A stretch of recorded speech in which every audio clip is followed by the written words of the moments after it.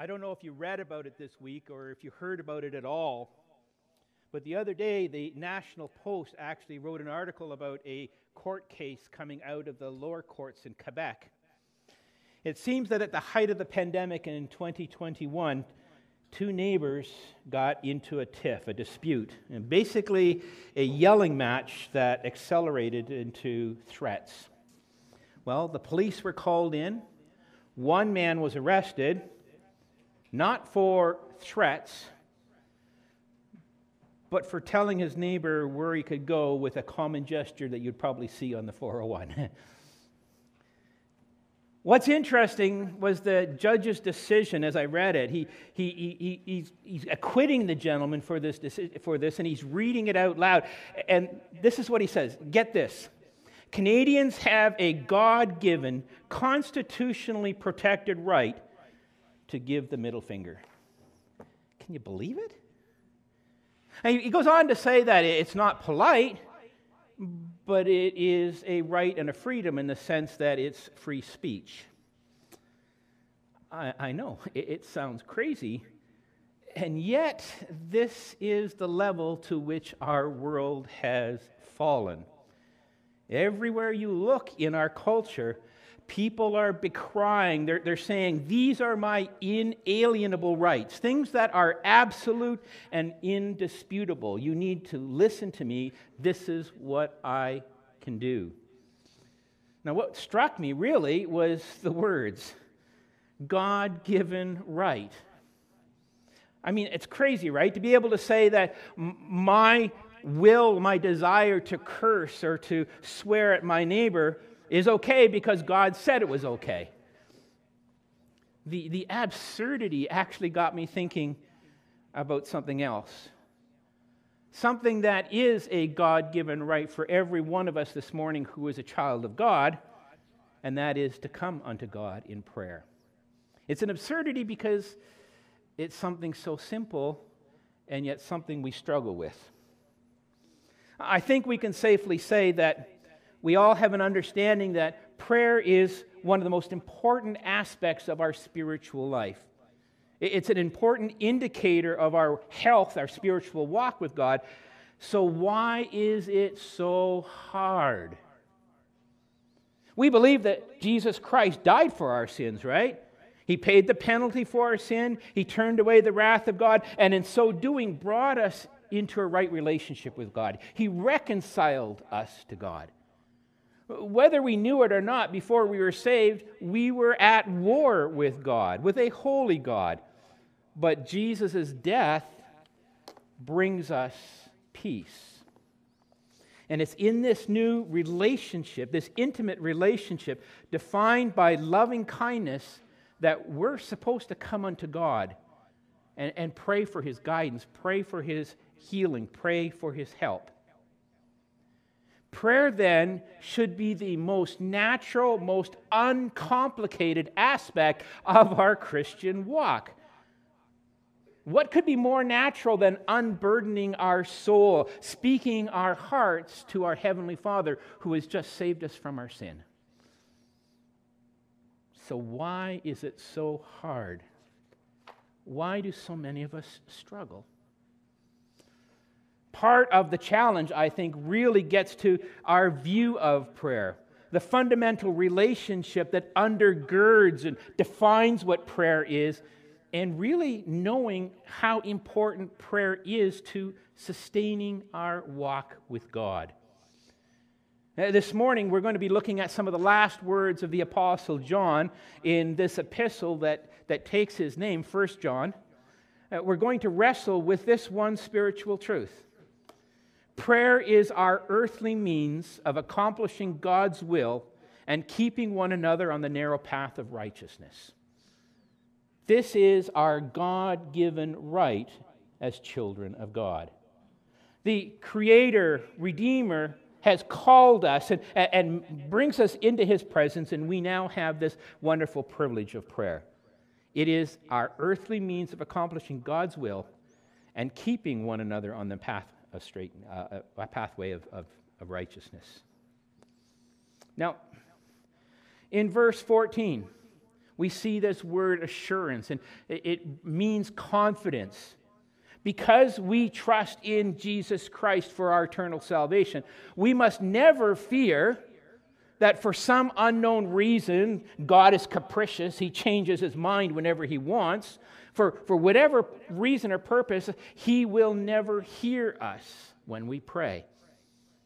Our confidence that God does hear is the result of knowing with all assurity that I am a child of God. And in fact, there's a direct correlation. The more I'm assured that I'm a child of God, the more that I am in that right relationship of grace, the more prayer will naturally issue out. It's a breathing in of grace and a breathing out of prayer.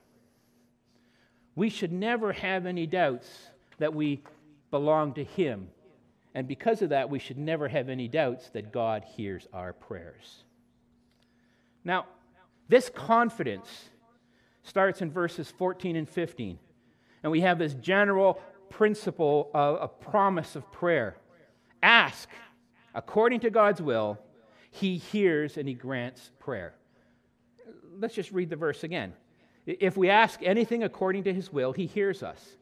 And if we know that He hears us in whatever we ask, we know that we have the requests that we have asked for of Him.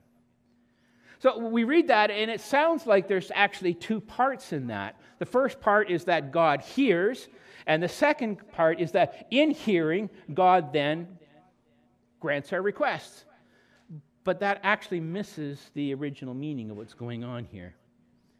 You see, at almost every instance in the Bible where it talks about God hearing prayer, whether it's Old Testament or New Testament, it always focuses on God answering prayer.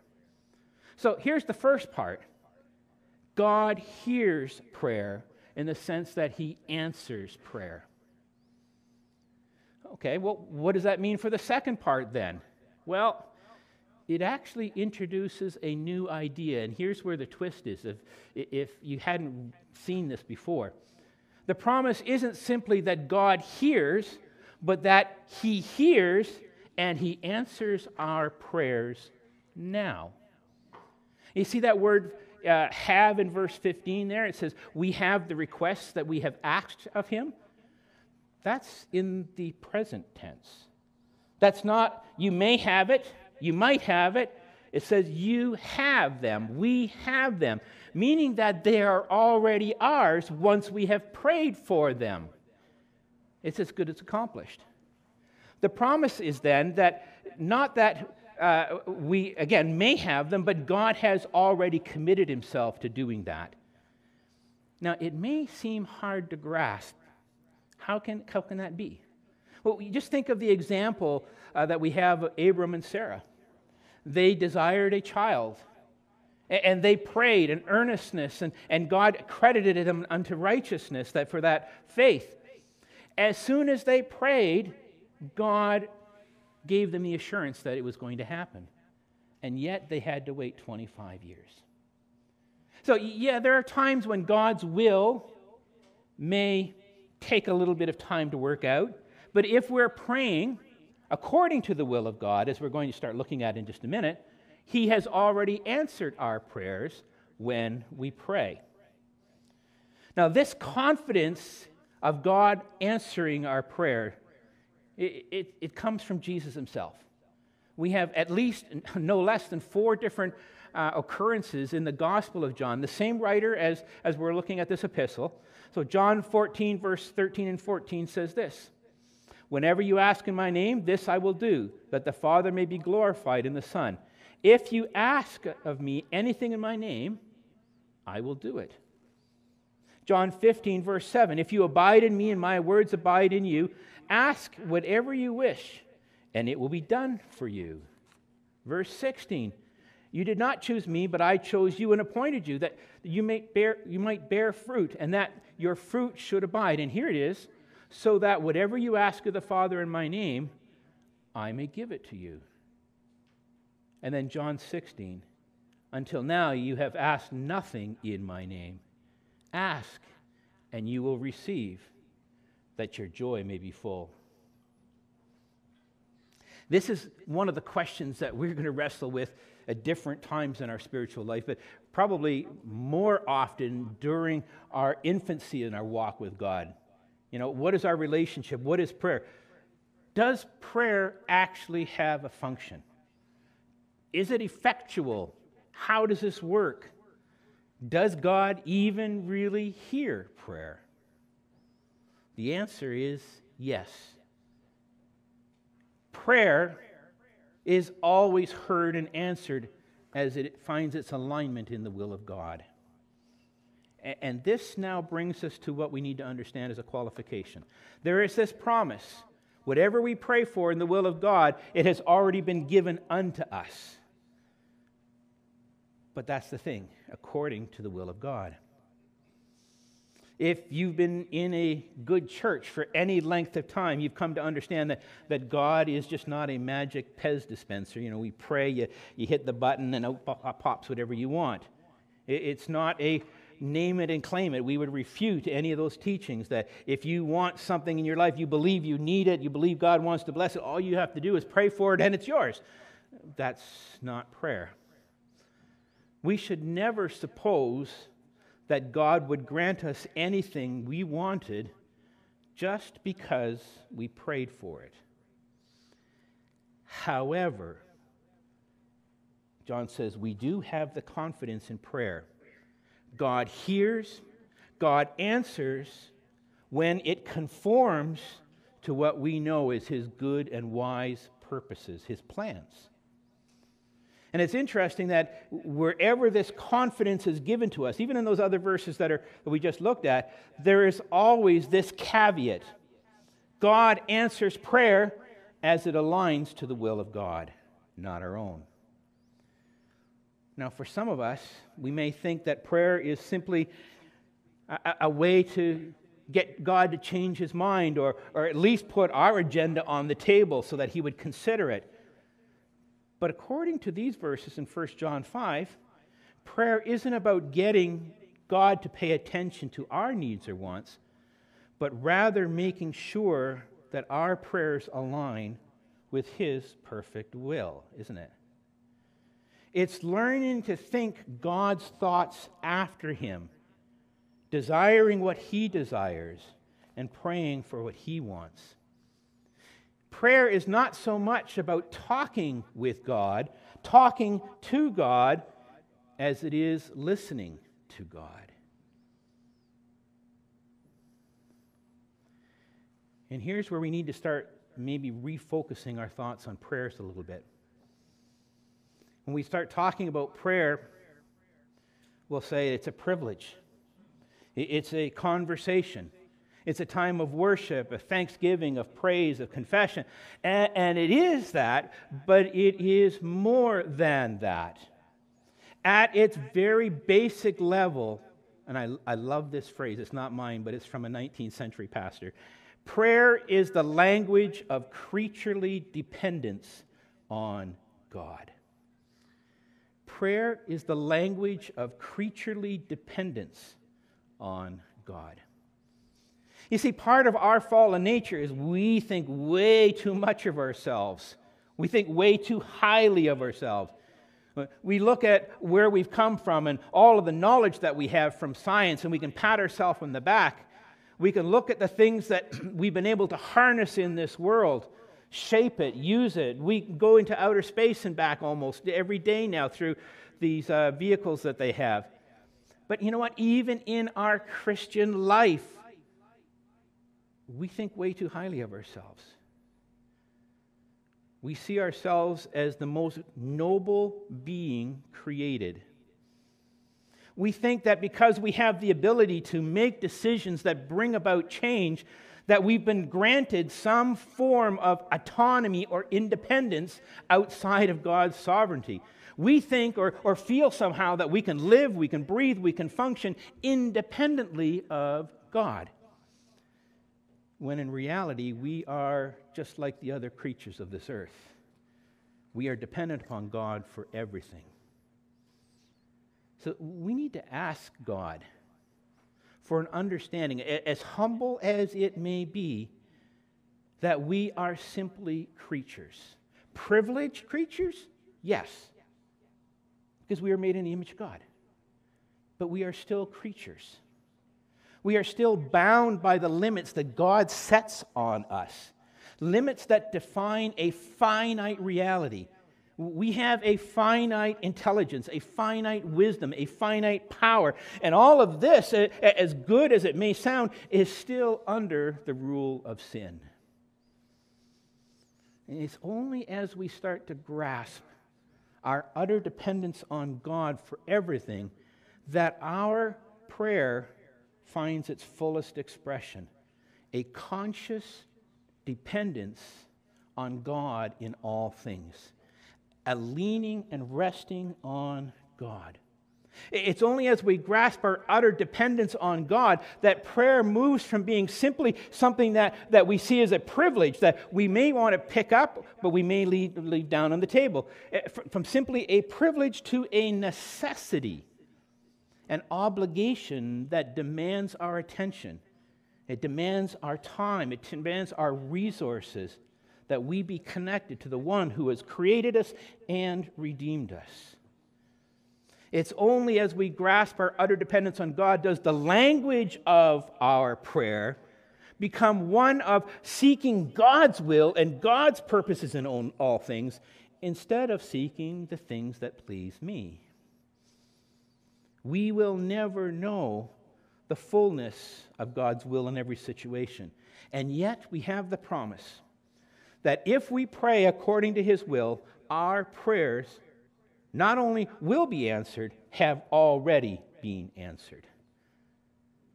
Praying, then, is less about knowing what the exact will of God is than it is a posture of joyful dependence on the giver, not the gift. Joyful dependence on the giver, not the gift. Well, you may want to ask, well, why then should we pray? If God is sovereign, does prayer even really make a difference? Well, let me start by saying God not only created all things, He upholds and sustains all things, right? There is this heresy that crops up every generation or every decade that says that God is basically a watchmaker and He'll wind up creation and let it unwind. But that is saying that God is not in control of all things. He's not sustaining all things. He is. He is sovereignly ruling and governing all creatures from the greatest to the smallest according to His wise providence and perfect infallible foreknowledge. In His infinite wisdom, in His infinite power, in His infinite foresight, He has predetermined the beginning and the end of all things. And here's where it may start bending the mind a little bit to think about. He has determined the beginning and the end of all things, and in His sovereign providential care, He makes all things fall out or happen according to His perfect plan, so that they occur by necessity, freely, or contingently. Now, that means that God in every situation is the first cause of everything. But basically, God uses second causes to bring about His perfect will. And here's where it matters for us this morning. When we're told that we can have the confidence that God answers our prayer when it aligns with His purposes, we're getting a glimpse into God's providential rulership and His loving purposes for us. He's already predetermined the best course of action that will bring Him glory at the final. He's already perfectly set the end game. And yet He's fixed the secure outworking of some of these things, of His sovereign work, in accordance to our prayer. God doesn't need the prayers of His people to do His will, but He has determined in His perfect wisdom that prayer is the means through which He will often accomplish things. That's why the Apostle John says with this general principle of prayer, when we pray for things that align according to the will of God, He's already accomplished it because He is the first cause, and He is using our prayer to bring about the fulfillment of His promises. So does prayer make a difference? Yes. As it aligns to the will of God, that is what God uses so many times to actually bring about what He desires to happen. When we come in this total dependence, this creaturely dependence, prayer is often the divine trigger that God uses to accomplish His will. So pray.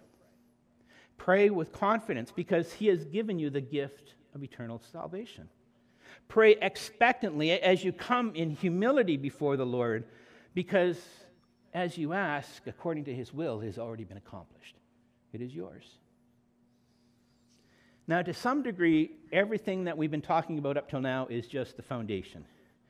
This is the general principle. John is going to take this and now move to a very specific application. But without kind of talking about this and putting it on the table and digesting it a little bit, we'll never really fully understand what he's getting to at the second part. Because John takes this general promise now that God hears, that God answers prayer and puts it in a specific context. Look what it says again. If anyone sees his brother committing a sin not leading to death, he shall ask, and God will give him life.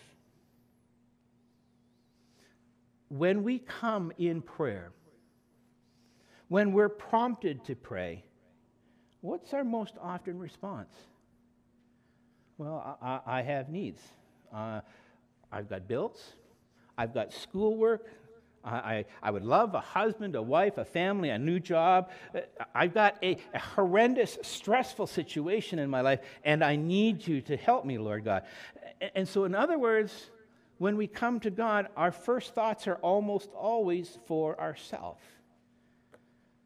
But John is moving this conversation, this general promise of prayer that fulfills his will, to now saying there is a need to pray for others. Now, just like we saw a minute ago that there's this promise of prayer, there's a qualification, that's what we're going to be looking at now. There is a promise and a qualification. But again, let's read the verse. If anyone sees his brother committing a sin not leading to death, he shall ask, and God will give him life to those who commit sins that do not lead to death. Even at a really quick glance, it's obvious what John's talking about here, right? It's what we would call intercessory prayer. Praying on behalf of others. Interceding on behalf of others. Now, understanding this is important because it starts moving us in this direction.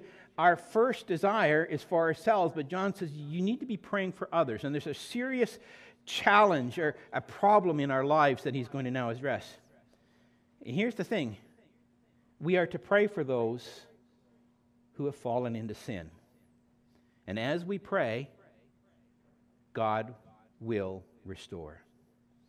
So there's some challenges in understanding the words and how he puts this together. We'll come back to it at 2 brief times because it's almost impossible to really digest. I don't claim to know everything here. But let's start with the promise.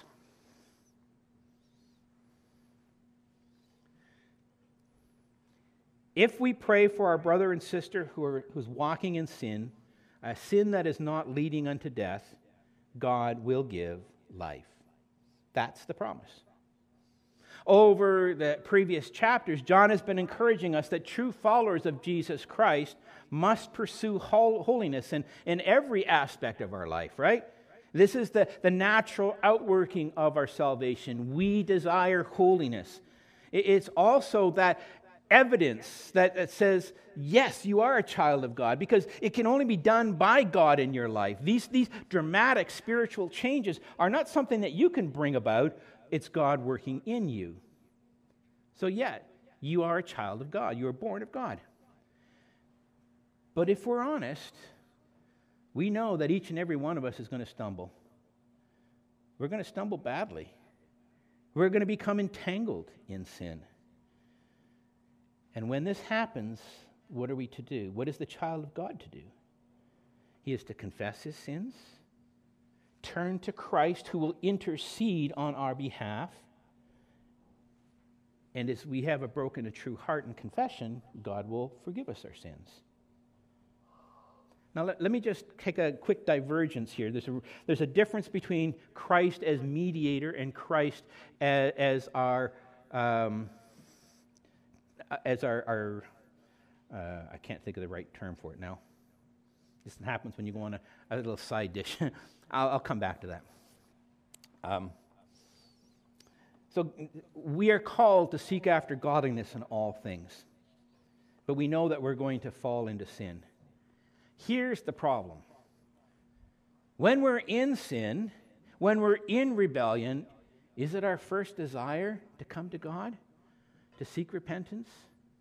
Usually not. We don't want to admit our sin to God.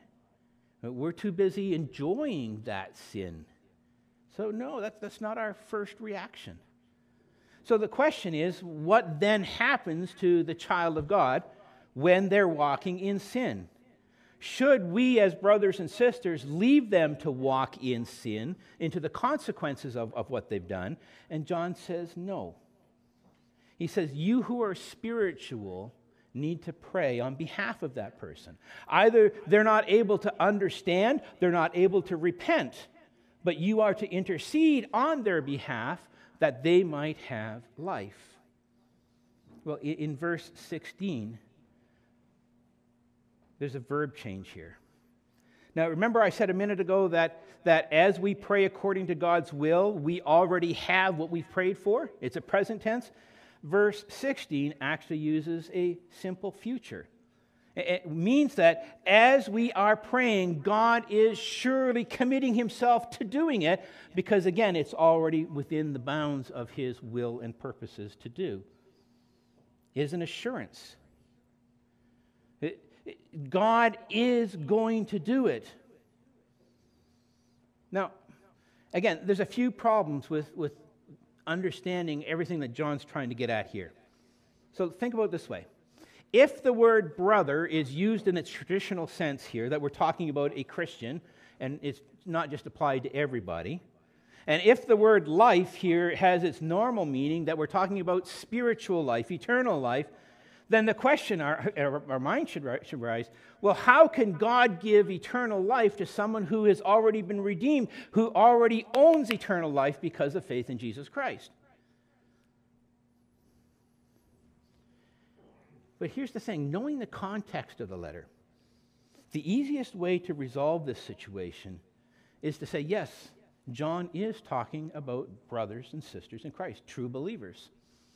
And that through our prayers, God brings not eternal life, but a sense of the fullness of their salvation, a clean conscience before God.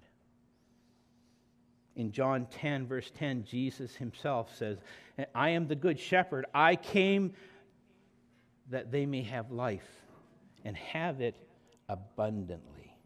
It's not just an eternal life in the future, but a fullness of knowing the grace and the loving kindness of God here and now. It's this abundance of life that I believe that John is talking about here. When we see a brother or sister sinning, our responsibility must be to pray for them.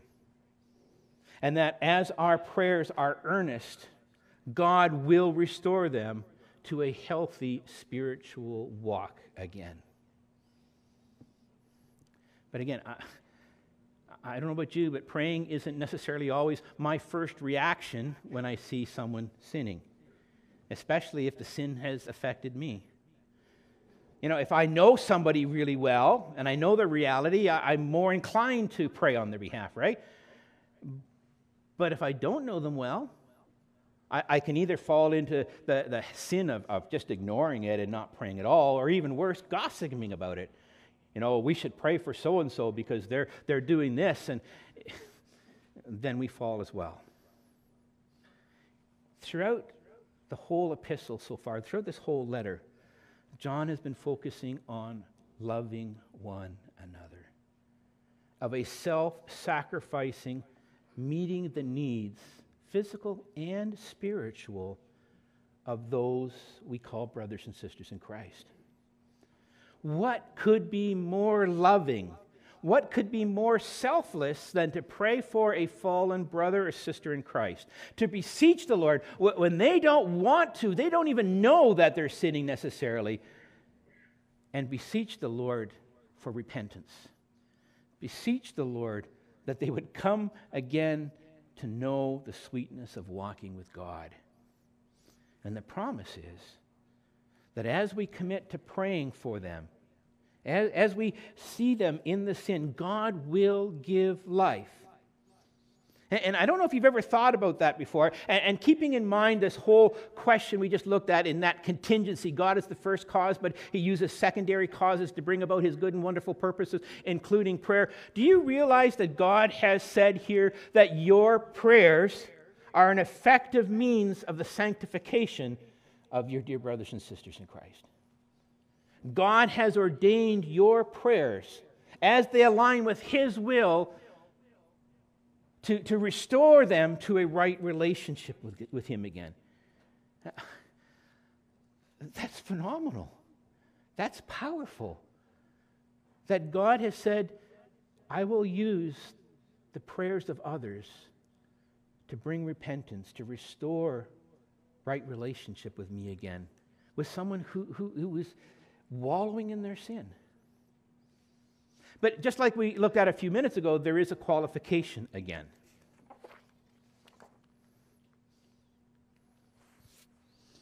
It's hard to imagine, isn't it, that God would ever not want to restore anyone. That God would not want to restore someone who's walking in sin.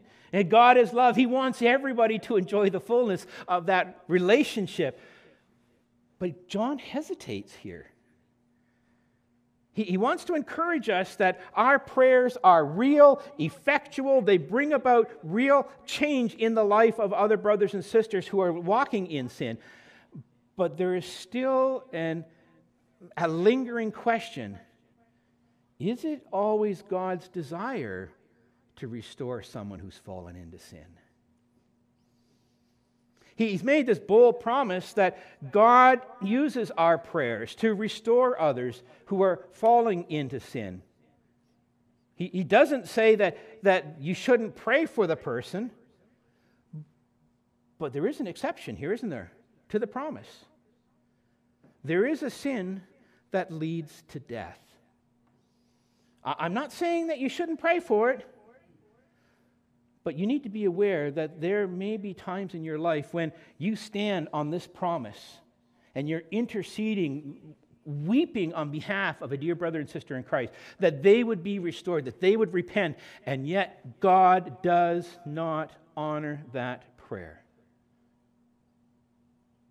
What does that mean? What is a sin that leads to death? Is it spiritual death? Is it physical death?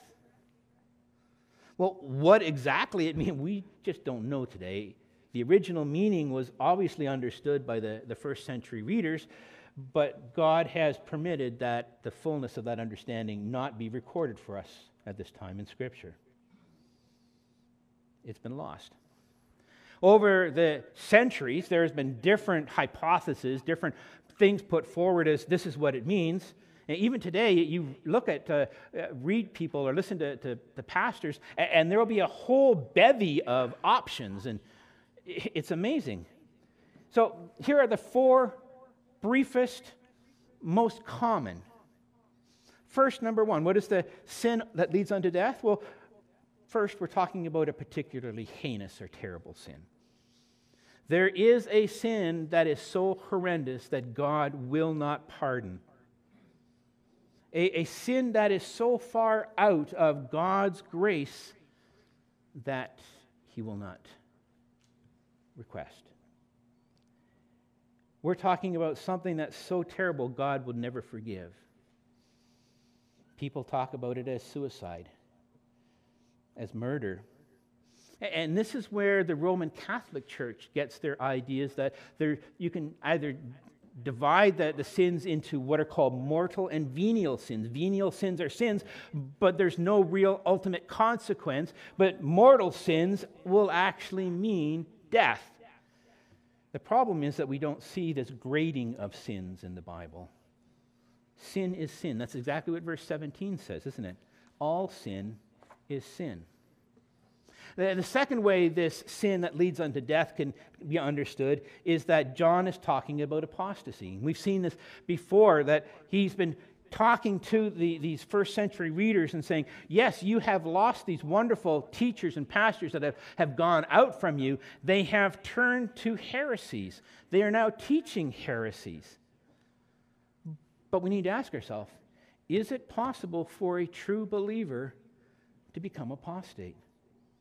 If we are born of God, if it is God working in us and not us, can we ever reject the sovereign work of God? Can we ever nullify the work of God in our life? Everything, our hope is set on the sovereign work of God. Our eternal security is in Him and not us. The third way of understanding this sin that leads to death is the blasphemy against the Holy Spirit that we see in Matthew chapter 12. There is a sin that is blasphemous to God. Someone who says and lives as a follower of Jesus Christ, who at some point rejects the gospel and ultimately comes to the place where they blaspheme the Holy Spirit, saying, that was not of God, that was of Satan. I was tricked. I renounce everything that God has done. That is a sin of blasphemy that God will not honor. And lastly, some say that John is simply speaking of a physical death here. And here's the thinking.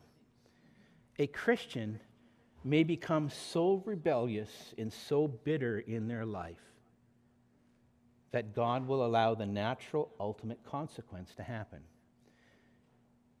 A Christian who repeatedly walks according to the flesh has lost their usefulness, their saltiness, their light in this world, and God will discipline.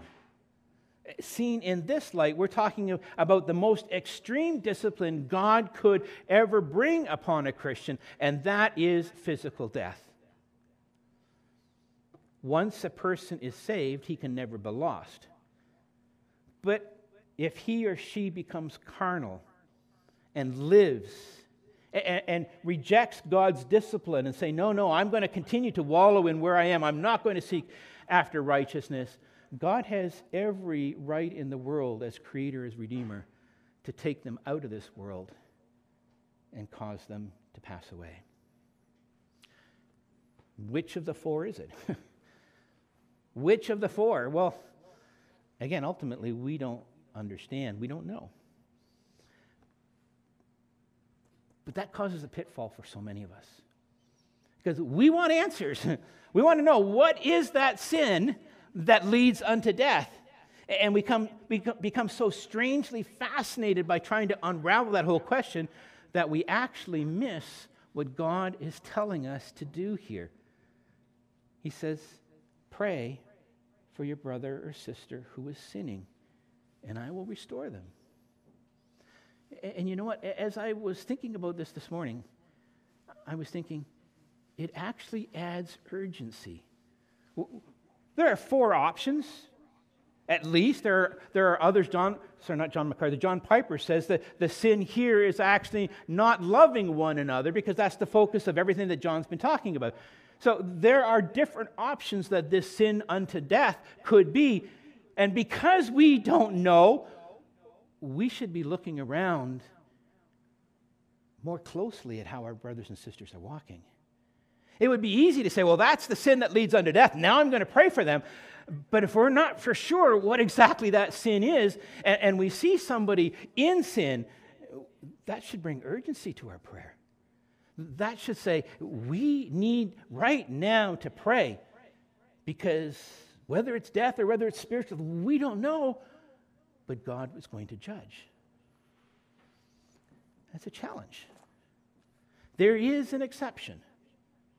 But the very fact that God has not made it clear to us what that exception is means that we need to pray.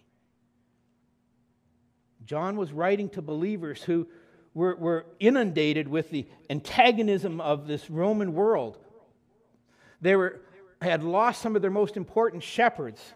They were struggling with sin. They were struggling with their own assurance of salvation. And John says, pray for one another.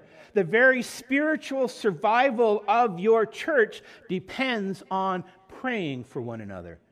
And I have established prayer as a means through which I am going to accomplish my will. Could I bring restoration? Could I humble them? Of course. But I want my people to see the glory of my name. I want my people to be humbled so that in seeking restoration for others, they themselves are seeking after me. We are to pray in all things. There is a lot that we don't know about prayer, how it works, why it works, but that doesn't mean that we should never not pray. It is a privilege, but it is more than a privilege. It is an obligation, first and foremost, because we are creatures. We were created by God, now we are redeemed by God. It is the sustenance, the flow of grace that comes to us. We need to be in that conduit, that relationship. But God also promises that there will be life. If we pray for our brothers and sisters in Christ, God will give life. God has ordained that prayer is a means by which He will accomplish His will. Anything we pray for that conforms to His will, to His good and wonderful purposes, has already been given unto us. Why don't we pray? But God has also ordained that our prayers are actually a means to life, to an abundance of spiritual life, when we see a dear brother or sister in Christ wallowing in sin. We'll never know the fullness of God's will for us, but we do have one very clear expectation. 1 Thessalonians 4:3. God's will for you is to be holy. And when you stumble, God has provided a means by which we can restore one another, by which we can come together and make sure that each of us is on the path, the narrow path of righteousness. Because in and of ourselves, we can never accomplish that. Our Heavenly Father,